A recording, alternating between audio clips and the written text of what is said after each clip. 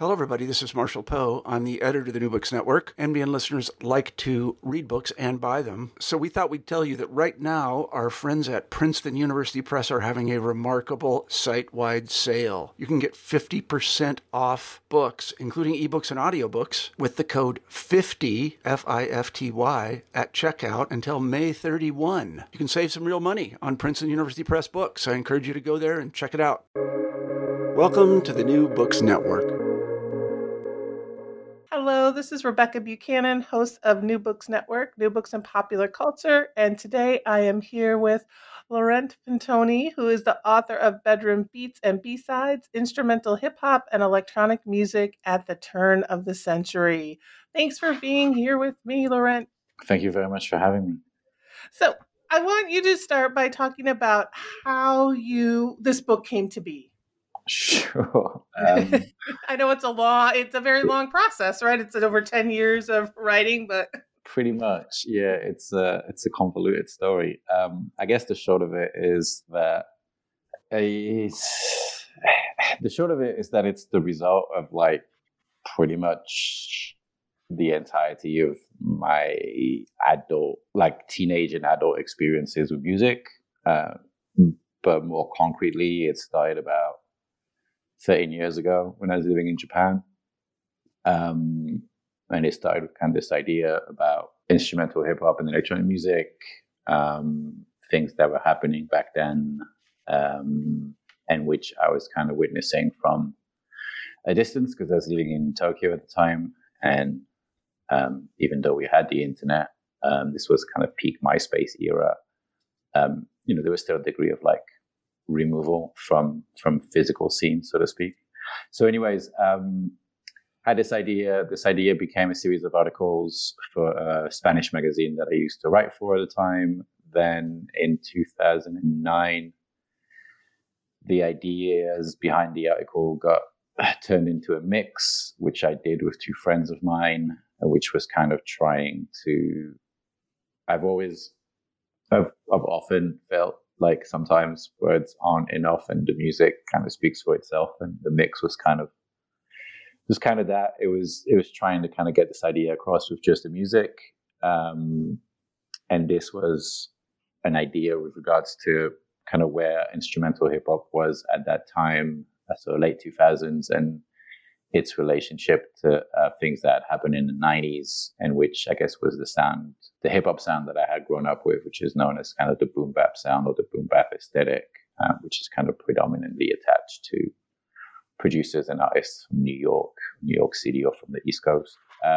So anyways, we did the mix that was cool. And then a couple of years later, I had a friend of a friend who had moved to Berlin and opened up a space there and was asking people who were interested in coming to do presentations on kind of like modern music history. And the idea kind of, through that, I kind of got the idea of taking the mix and the articles that had inspired the mix and kind of turning all those into a presentation and sort of kind of pushing the big rock further up the mountain. So I did that in like early 2012. That was January 2012. That was in Berlin. And then I took that around in Europe. I did a presentation in Limerick in Ireland, did one in Cologne in Germany, and one in Italy. And it was during my time in Berlin, the first time around, that I kind of randomly met somebody, and they were like, I kind of told them why I was there, and they were like, oh, you should write a book. And the idea felt very odd and alien. But then as I kept doing these presentations and sort of like thinking about all the things that I couldn't mention in a kind of hour, it was like an hour and a half presentation. So as I thought about all the things that I couldn't fit into that, the idea of a book started to make more sense. And so that's when that started. And that was 2012. And then it took another 8 years for it to be fully realized. And that was largely because of life, amongst other things. And also I kind of didn't know what I was doing. But the 8 years, kind of 2012 to when the book was published, which was 2 months ago. And I finished writing it in August this year. So that 8 year period was really just actual research, a lot of traveling, a lot of interviewing, and a lot of reading, researching, writing, not being happy with the writing, giving up, trying again, giving up, trying again, until I just kind of did it. That's a very not short version of the story. You set this up as sort of a mixtape. So can you talk a little bit about how you've sort of structured the book, and sort of the setup of it? Sure. I guess part of the I really struggled for a long time with how to present the story. I guess this is as good a time as any to kind of explain to people what the book is actually about. The short of it is the book is an attempt at sort of telling the stories behind the evolution of the kind of what's been referred to as instrumental hip hop and instrumental electronic music, which sounds a bit like an oxymoron, but the kind of instrumental movements of the last 30 years. And for a very long time, I struggled with how to present it, because essentially this is a story about hip hop and it's a story about electronic music, but they're not separate. They are the same thing. Hip hop is electronic music is hip hop. And so it's this thing of like, to me, that makes a lot of sense. And I don't know, for some reason, I always kind of felt that trying to explain it in a very straightforward manner, I don't know, for some reason it didn't kind of quite connect, but eventually I kind of got over that particular hurdle.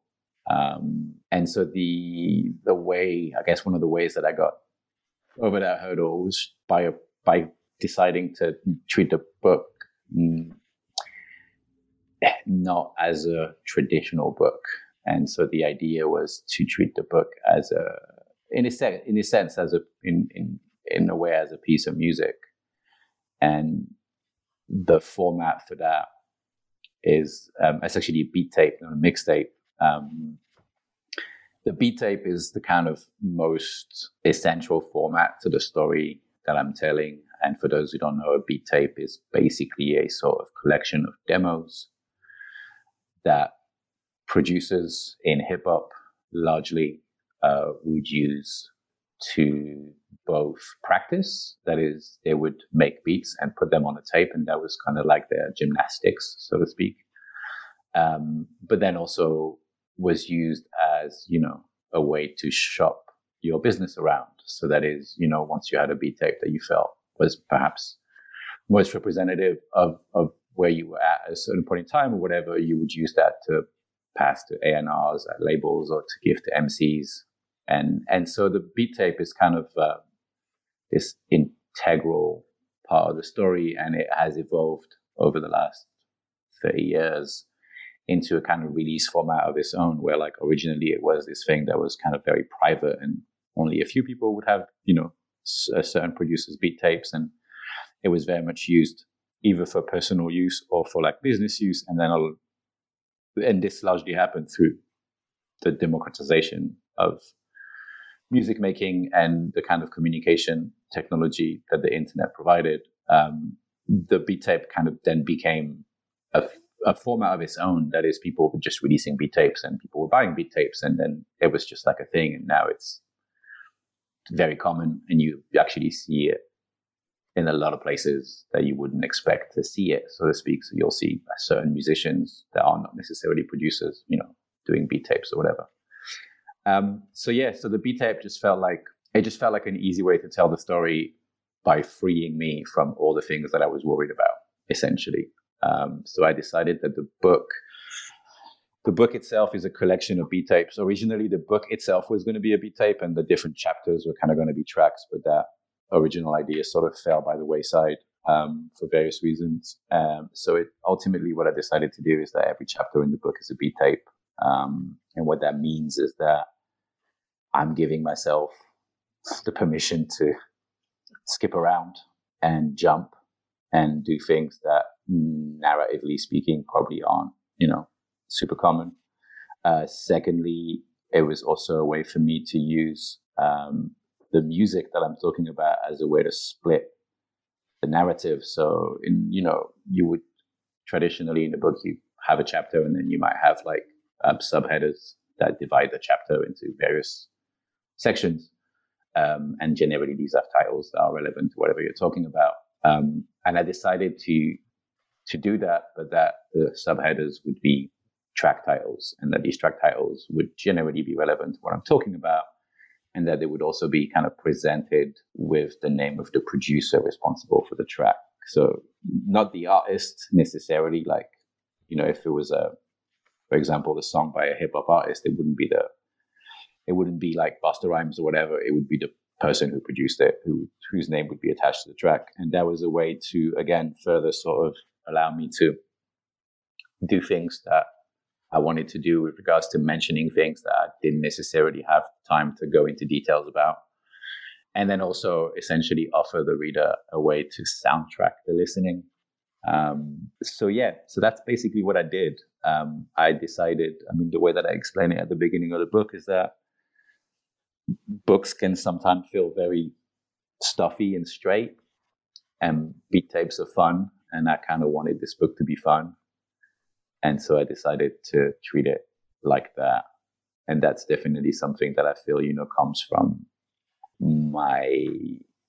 it comes from hip hop, and the fact that hip hop has taught me as a person, as a fan, as a listener, to be kind of irreverential with subject matter, and to have fun with things and not take things so seriously, I guess. And so you've got like 21 different tapes in your book, and you sort of talk about some of what you talk about in tape 1, but I'm hoping you can talk a little, because I think they're both important for the book, about King Tubby and Ras G, who you mentioned in the first tape. So can you talk a little bit about both of them and sort of their impact on the instrumental hip hop and just hip hop in general? Yeah, sure. So I guess one of the things that I forgot to mention when I answered the last question is that the chapters are beat tapes, and the chapters are titled after albums that do exist. And again, that's another way to sort of like add another layer of sort of intertextuality to the whole thing. So in this case, what you're talking about is, the first chapter, the first tape in the book, tries to give a potted history of the producer in music.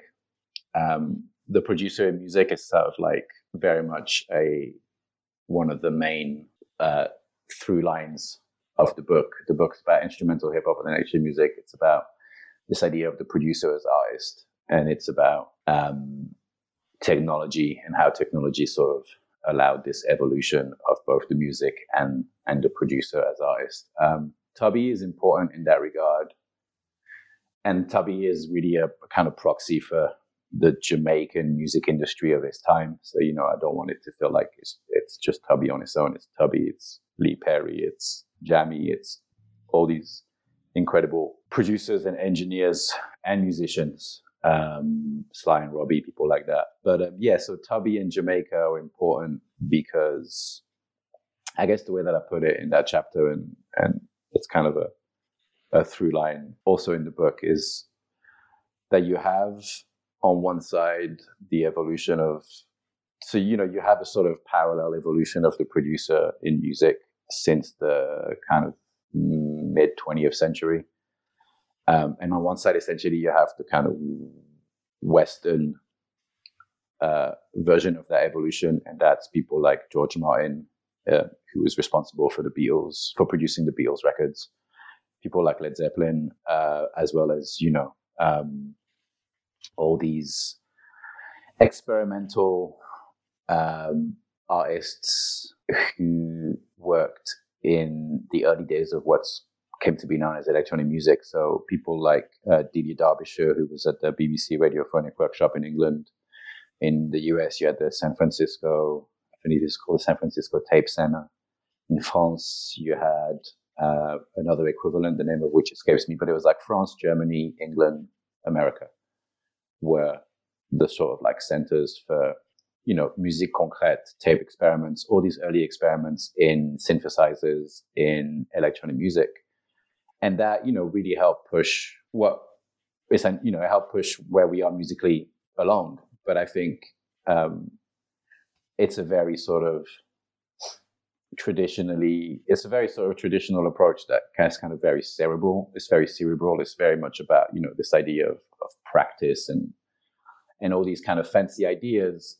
And then on the flip side of that, you have similar developments in Jamaica, where in the West, people are turning the studio into an instrument to make pop records, whilst in Jamaica, they're turning the studio into an instrument to make music that for them is a liberation from what's happening in their day-to-day life, which was, Jamaica is very kind of was going through a lot at that period. This is like in the 70s, 60s, 70s, and the music was a release from the kind of day-to-day pressure of politics, of the reality of like colonization and decolonization.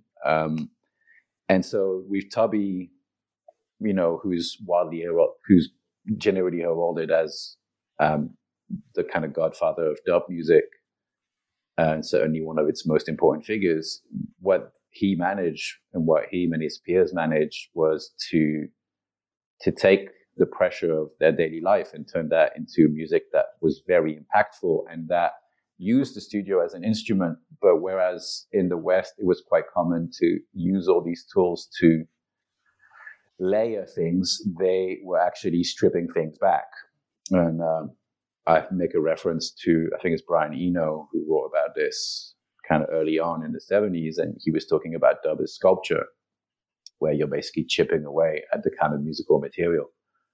So that's the importance of Tubby. Tubby and dub really kind of gave modern music an aesthetic that is super important in how it treats the studio as an instrument, especially the mixing desk, especially the use of effects, but also how it kind of treats this idea of music as a living thing that you can manipulate. So that's Tubby's importance. That's Jamaica's importance to the story.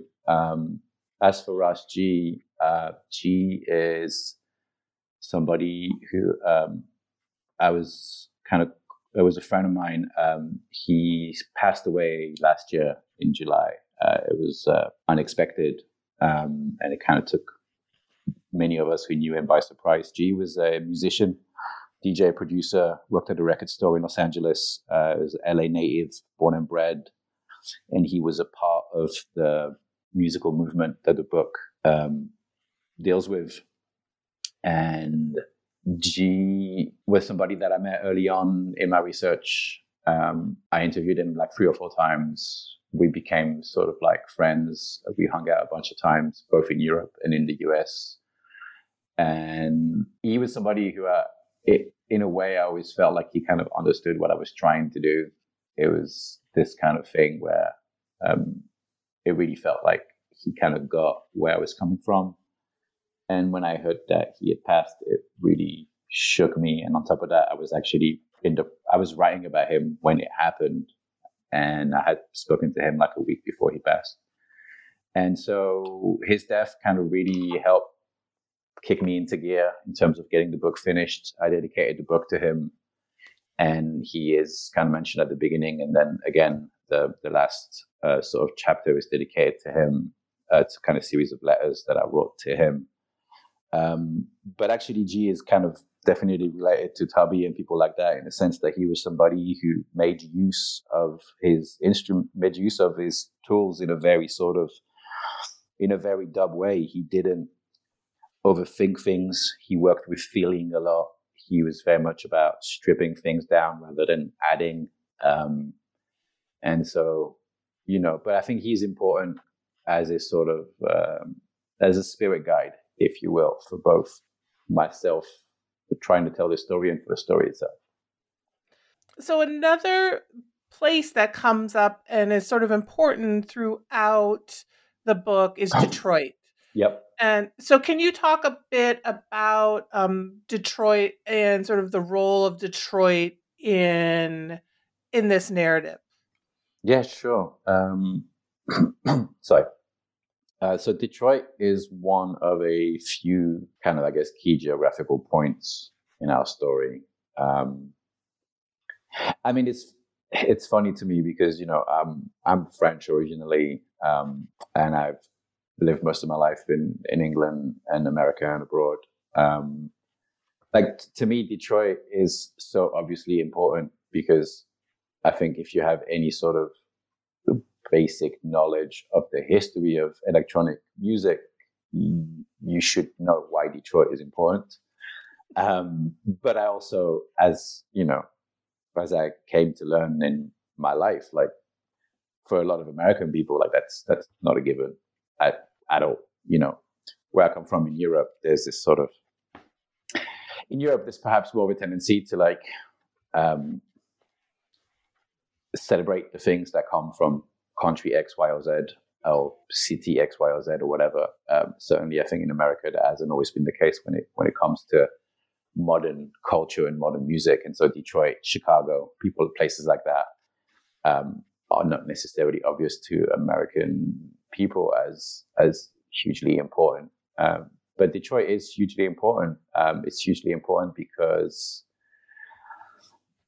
it's a city that's full of musicians. It's incredible. As a friend of mine put it, it's the keep it real capital of America. People there are always doing things. They're always sort of active in each other's business when it comes to music. That means, exchanging ideas, collaborating, playing with each other, performing with each other, supporting each other.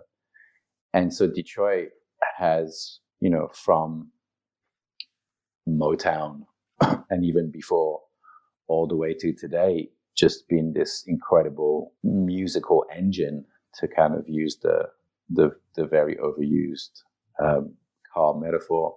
In the case of my particular story, this is about instrumental music, and Detroit has had a huge contribution to that through obviously techno, but also through various individuals who have contributed greatly to the kind of modern canon of both instrumental hip hop and electronic music. One of which is James Yancey, who is best known to most people as JD or Jay Dilla, and who is sadly no longer with us. So that's kind of Detroit's importance, and from kind of that, it reverberates throughout the sort of Detroit metropolitan area and its suburbs. Ann Arbor, which is about 40 minutes outside of Detroit, and we believe is where the University of Michigan campus is. It's a kind of also an important city, and there's this kind of like relationship between Ann Arbor and Detroit, where there's a kind of constant conversation between the two places, both physically and kind of musically. There are artists that have come out of the area and labels, including Ghostly International is one of those labels. Dabri is one of these artists, a guy called Tad Mullinix, who goes by Dabri and a bunch of other names. And so there's this kind of dynamic between the two things. And so Detroit is very much kind of central to the story for that reason. And, it's, I guess it's this thing of Detroit gives a lot, has given a lot, and continues to give a lot to the world. But I think it often gets kind of like sidetracked because it's not as sexy as a lot of other places. I think the same could be said about Chicago to a degree. There's a sort of wider conversation about post-industrial cities to be had there, which I don't really get into too much in the book. But for example, there's a book also by the same publisher that put mine out, Velocity Press, came out last year called Join the Future. I think you spoke to Matt who wrote it. And Join the Future is about what happened in Sheffield in England and the sort of sounds that came out of Sheffield that were inspired by techno, amongst other things. And so Sheffield is also a post-industrial city. And I think there's very much something there with kind of these post-industrial cities that kind of gave very important contributions to modern music, but which by virtue of becoming dilapidated and abandoned, socially, politically, economically. They don't have the pull of like a New York City or Los Angeles or London or Tokyo or other media centers, so to speak. And there are some other cities that you sort of mentioned throughout, like you just mentioned Los Angeles, right? So you talk about Los Angeles as well and the role of Los Angeles. So I don't know if you want to talk a bit about LA or some of the other cities that you saw that were really sort of instrumental to this movement and to this music. Sure. So as I said, Detroit is kind of one of various geographical locations in the book. I think in a sense, the key geographical locations are like there's Bristol, London, and Manchester in England. I kind of touch mainly on London. I touch a little bit on Bristol and a little bit on Manchester, but I wasn't able to Manchester comes back into the picture later on, and I wasn't able to get to that, unfortunately. Then you have Paris in France, and then you have Berlin in Germany, Cologne as well. And again, I wasn't able to make too much of those two things because they're kind of more central to what happened in the 2010s. And I'd originally intended for the book to also cover the 2010s quite in depth, but just ran out of space. And then in the in North America, there is Montreal in Canada, Detroit, New York, Miami, Chicago, Los Angeles. Miami, Chicago is kind of like an axis that is relevant to what is known as IDM, intelligent dance music, which was one of the many scenes that kind of helped push this instrumental sound forward. And there was a sort of dynamic happening between Miami. Miami is important because of the Winter Music Conference that used to take place there. It was always a kind of industry city, so to speak. Chicago also sort of involved in it because, like Detroit, it's, as I mentioned, sort of like it's just a music city, starting with house music, obviously, in the case of our story, but then the whole bunch of things that happened in the 90s with what kind of came known as post-rock. So this was kind of like the indie rock music with electronic touches. And then Los Angeles is arguably the most important kind of city in the book. That sort of happened by chance, but also because it's something about LA where there's just a lot of people in this story that are either based in LA or worked in LA or are attached to LA by virtue of where or how they release their music.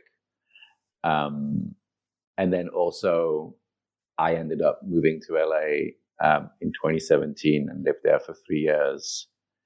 And I think that happened by fluke, but I think that kind of impacted me quite a bit. But yeah, LA is important really, again, by kind of the sheer volume of music and artists that were concentrated in and around it. And then more practically, in the case of our story, the way that the story develops from the 90s to the end of the 2000s and on into the 2010s, LA becomes a focus because it is where there's a specific club night that was called Low-End Theory that ran weekly from October 2006 until 2 years ago.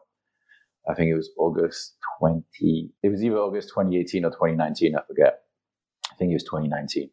So they ran for about 12 years straight every week.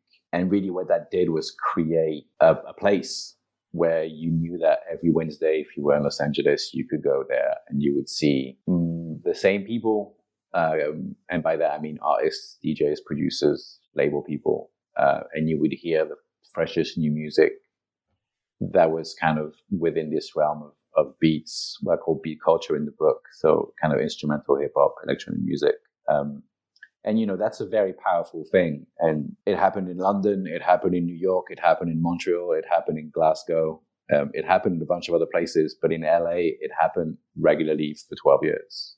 And that's really where the city sort of rose in importance. And then, there's a whole, like Detroit, there's a wealth of history in LA before it. So that's kind of what made LA very special. I mean, I often joke that I could have written the book just about LA and probably got away with it. But I was very intent to try and kind of place LA and Detroit and these other cities in a wider context of a kind of global movement, which is really, to me, what I witnessed by virtue of my own experiences, which is, I was born and raised in Europe, in France and in Italy. I went to university in England. I lived in England for a while, then I lived in Japan for a while, then moved back to Europe. Then I traveled all around Europe, and I witnessed this music. I witnessed what I talk about in the book firsthand. And I saw it everywhere. I saw it all the way, I saw it in Lithuania. I saw it in North America. I saw it in Asia. And so I wanted to try and zoom out as much as I could. But obviously also, like, narratively speaking, you have to kind of focus on specific places. And LA was definitely one of those. And I mean, certainly, arguably one of the more important places in this particular narrative. And I still probably only touched on half of what I wanted to touch on because there's just so much more there.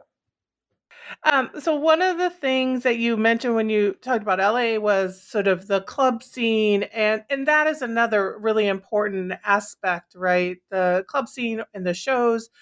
So can you talk a bit, you pick and choose, like, some of the shows or the dance halls that you talk about in the book that you sort of think are really important or want to highlight? Sure. Yeah. The physical aspect of the music was very important. I mean, this is part of the case. Part of what the story is about is the shift that happened at the turn of the century between, to use some tired cliches, but the analog way of doing things and the digital way of doing things. They're useful cliches for this particular argument, but this is a story that happens at that shift in time, at that moment in time when everything is shifting. So in the first part of the book, we're in the 90s and everything is still very much the old way of doing things. The internet exists, but it's not hugely influential outside of providing new means for people to communicate. And then, turn of the century, we have the shift in music consumption. And then you start to see how that impacts people financially. And then you start to see how that then leads to a new generation through early social networks like MySpace, developing new ways to communicate, new ways to collaborate, new ways to release, new ways to perform. But throughout all this, despite the kind of importance of the internet and the laptop and all of these kind of digital things, music making software, all of these things, aside from that, there is still a physical element. That is, people are making these connections digitally, but then they're getting together physically. And that happens in record shops and that happens in nightclubs. And in terms of nightclubs, I mentioned Low End Theory in Los Angeles. That's probably the one that most people would know, but I would argue that there were many others that were just as important, though they were they were definitely more short-lived. One of the ones that I talk about in the book is Plastic People in London, which is actually a nightclub, not a club night. Plastic was arguably as long-lived as Low End because it lasted for about 20 years. Plastic was super important for London, and it's where a lot of different scenes kind of came to fruition, including dubstep and grime. More specifically to my story, there was a couple of club nights in Montreal. One was called Bounce Le Gros, which was kind of hosted by Ghislain Poirier, who's one of the characters in the book. And that was followed by another one called Turbo Crunk. And those ran from like 2005 till 2010. They were super important with regards to kind of tapping into what has now become, I think, is quite normal for a lot of people, but back then was still pretty fresh, which was to have club nights that were very broad in their style and aesthetic of what made kind of club music, so we're talking about kind of popular hip hop, but also underground hip hop. And we're talking about popular dance music, but also kind of underground dance music. And we're talking about things being mashed together and being combined, and about new sounds being discovered on the internet and brought into the club, things from South America, things from other parts of North America, things from Europe. So it's kind of this melting pot of what back then was kind of being called global bass and had various other names. It was all obviously anchored by bass. So again, it goes back to Jamaica, it goes back to Tubby. It was all anchored in this kind of Jamaican approach to dubbing, mixing, ensuring that there is a lot of bass in the music. And then by this kind of omnivorous approach to rhythm, to samples, to how to perform. And these guys did it really hard for like a few years. And many of the people, I was lucky, I went there in 2008. I went to Turbo Kronk, and it was pretty memorable. So those guys did a lot. And then they had a sort of equivalent across the pond over in Glasgow in Scotland. And this was a night and a collective called Lucky Me, who are still active. And equally, they were coming at it from this perspective of like, we like hip hop and we like dance music and a bunch of other things. And we want to have all of these things coexist together under one roof. And that's really what propelled a lot of, this is kind of the end of the story in my book. As I said, this is kind of what propels what happens in the 2010s. And I was only able to kind of really touch on the 2010s in the last chapter. But then throughout the 2010s, there's a variety of other club nights and festivals and places that kind of carry this. But I think perhaps the way in which you can see the legacy of this is in something like Boiler Room, which might be more known to people. This idea that you can have a streaming platform that airs music and performances, DJ sets, live sets, whatever, from everything from house and techno to cumbia and new sounds coming out of Africa and Asia and weird atonal noise stuff and a jazz band and somebody making live beats and all of these things coexist in one place. And as far as I can tell, for the listeners and the viewers, there is no dissonance in a way that there might have been 10, 15, 20 years ago. And I think that that's really one of the things that is kind of a direct result of what I talk about in my story, which is that these places, these club nights that I talk about in the book, offered some of the early instances of where that happened. And so one of the other sort of important things is the role of the DJ and the role of the producer. And so, can you talk about a few of those, either producers or DJs that you think are really important or instrumental to this sort of story? Sure. There's a few of them. I think,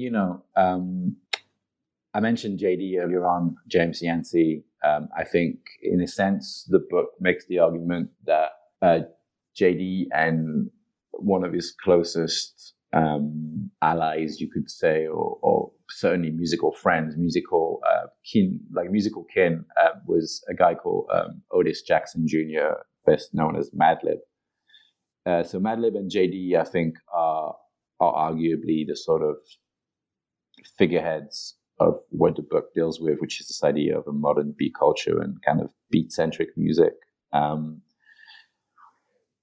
That's by virtue of who they are, and by that I mean that so Jay's passed, but I'm just going to talk to him. I'm going to talk about him as if he was still with us, because Madlib is still with us.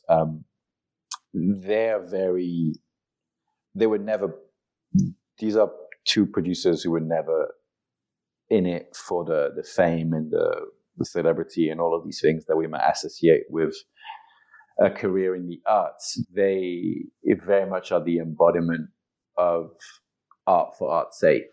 And what that meant is that, they found their voice and they are unmistakably them. And in the case of Madlib, that continues through to this day. He just released a jazz album the other day. In the case of JD, that manifested in a variety of ways, mainly through the fact that he remains, I think it's largely undeniable, one of the most important producers in hip hop history to this day. I mean, if we were to make a pantheon of hip hop producers, Jay would be in the top 3. And I think if he isn't, then there's a problem with your pantheon, because stylistically, I mean, the range was incredible. He was just able to do things that most people had no conception of how to do, like from a technical point of view. So these two really helped to push things forward, and they really kind of rose together. They both began in the 90s, and then they met at the end. They met at the early 2000s, and then they had about 5 years together before Jay passed. But their time together really kind of helped push them forward as the sort of like figureheads that people were looking to. And then, that continues to this day. I mean, the whole thing that's happening right now around what's called lo-fi hip hop, Jay is often mentioned as one of the pioneers of that sound, even though that's kind of a weird historical faux pas, so to speak. I mean, he wasn't the godfather of that, but I use that as an example. Like he's still, even though he's been dead 15 years, he's still inspiring people, rightly or wrongly, to make music, to produce, to make beats. And, that torch of theirs kind of still shines. And then there are others that sort of pick that up, because again, every kind of movement needs a figurehead, whether they want to be one or not. And so in the book, I talk about how at the end of the 2000s and into the 2010s, a new kind of generation of figureheads emerges, and they're sort of represented by another two people. One is Flying Lotus, Steven Ellison from Los Angeles, and the other one is Ross Burchard, whose artist name is Hudson Mohawk, who's from Glasgow. And in their own way, they also represent the kind of continuation of this idea of being the people that are most well known, arguably have the highest profile. And so they're the ones that everybody sort of turns to as a sort of reference point. Even though, again, they're also both, not necessarily putting themselves out there as anything other than who they are. So those are some of the people that the book touches on. I mean, there's so many more. It's kind of really hard to pinpoint it. I conducted over 150 interviews for the book. I probably only used about half of those. There's a whole lot of people that I wanted to kind of touch on that I didn't. But I think perhaps what I can say is that, I use these names because they're the names that people will probably most likely to know.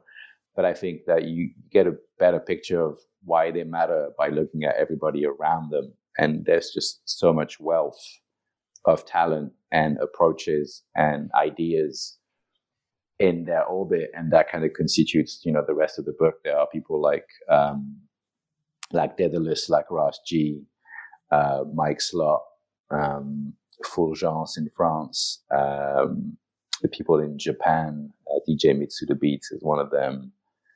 People in Montreal, Ghislain Poirier, who I mentioned earlier on, another guy called 6'2", who's originally from Halifax, I believe.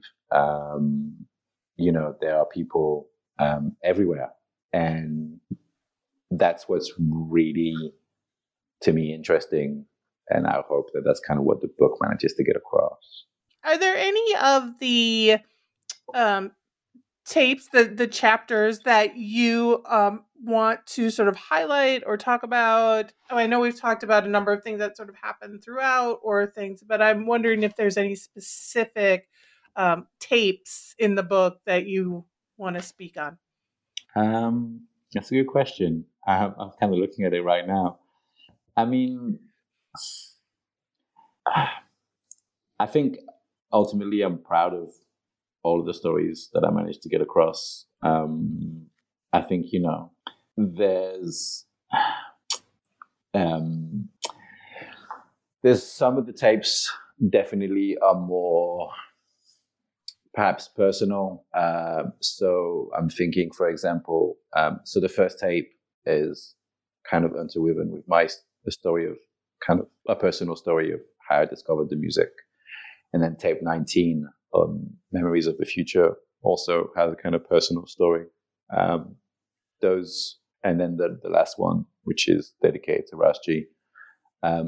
Those are very important to me for these kind of personal reasons. But overall, no, I'm proud of everything. I think, again, I know that there are not limitations. I know that there are shortfalls in the book, and I try to be very upfront about those. In the last chapter, I'm not shying away from my own biases as a writer and researcher. I mean, if spending 10 plus years on this project has taught me anything, is that it's given me plenty of occasions to stare my biases in the face and come to understand them for what they are, and to in turn try to recognize them and face them. And so, for example, I talk about this in the book. There's one of the big things about this story is the imbalance between male and female protagonists, and on one side, that definitely stemmed from a bias on my part originally, but at the same time, there is also just in this particular story that I'm telling, very much for the first 20 years, a lack of women as performers. There are slightly more women, as always, in the back, and that's kind of a recurring story with a lot of the music kind of up until the past decade. And that was one of the things where I had wished that I had been able to do more about the 2010s, because in the 2010s, it feels like that balance is kind of slightly becoming to be redressed. But equally, there is also a kind of bias as to just me being a white guy from Europe. And so I see this, through my own personal experience. And one of the things that I mentioned is that I hope that by writing this and getting it out there, it shows to people that these stories are just as worthy of a book as anything else. I mean, for me, one of the things that always amazed me as I was going through this is that nobody wrote this book before me. Like, I was really shocked that nobody wrote this book before me, because to me it was like, why wouldn't you want to write this book? And I feel like, that's probably I've no doubt that a lot of people feel like that. A lot of writers, a lot of people who either want to be writers or are fans or just engage critically in music, and especially people who are not men, who are not white men, probably feel that way. And it's like, you can do it, and I just hope that by doing it the way that I did it, it's kind of like a stone, and there are other people that can come and put in other stones next to it, and that helps to contribute to a better edifice of stories. Because again, that's also what's really important, is that the stories are disappearing because people are dying, and because the history is being erased through various means. Certainly technology, the kind of technological creep that we're living through is one of those things. And that's another thing that's super important for me, and that doing this has really brought into focus. Like when G died, it was this thing of like, he is gone. I can't talk to him anymore. I can't get any more stories out of him. And the stories that I've got, in certain cases, I was the only one who spoke to him about specific things that happened to him.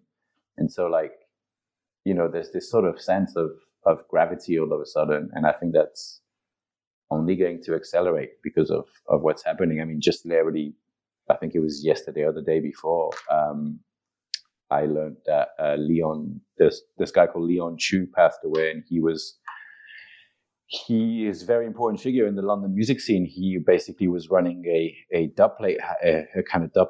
He was running a place called Music House that cut dub plates for London's dance music DJ scene for 20 years. So, this is a man who had a hand in music, firstly in modern music history in England, in the United Kingdom, and he's gone. And there are 2 interviews with him online. And so that's a huge repository of knowledge that's just gone. And those are the things that really preoccupy me today. So I've totally gone around the corner from your question, but basically, to me, like, to bring it back, the book is about trying to preserve some of these stories that are now gone, like G's story, and hopefully show that if people have stories, or if people are interested in stories, there is a value to these stories being captured. And so we've been talking for a while, and you sort of get at my sort of final question I usually ask is sort of what are you working on next? Is there something, I know this just came out, and we're in a very interesting point in history in our country, well, in the world, right? Yeah.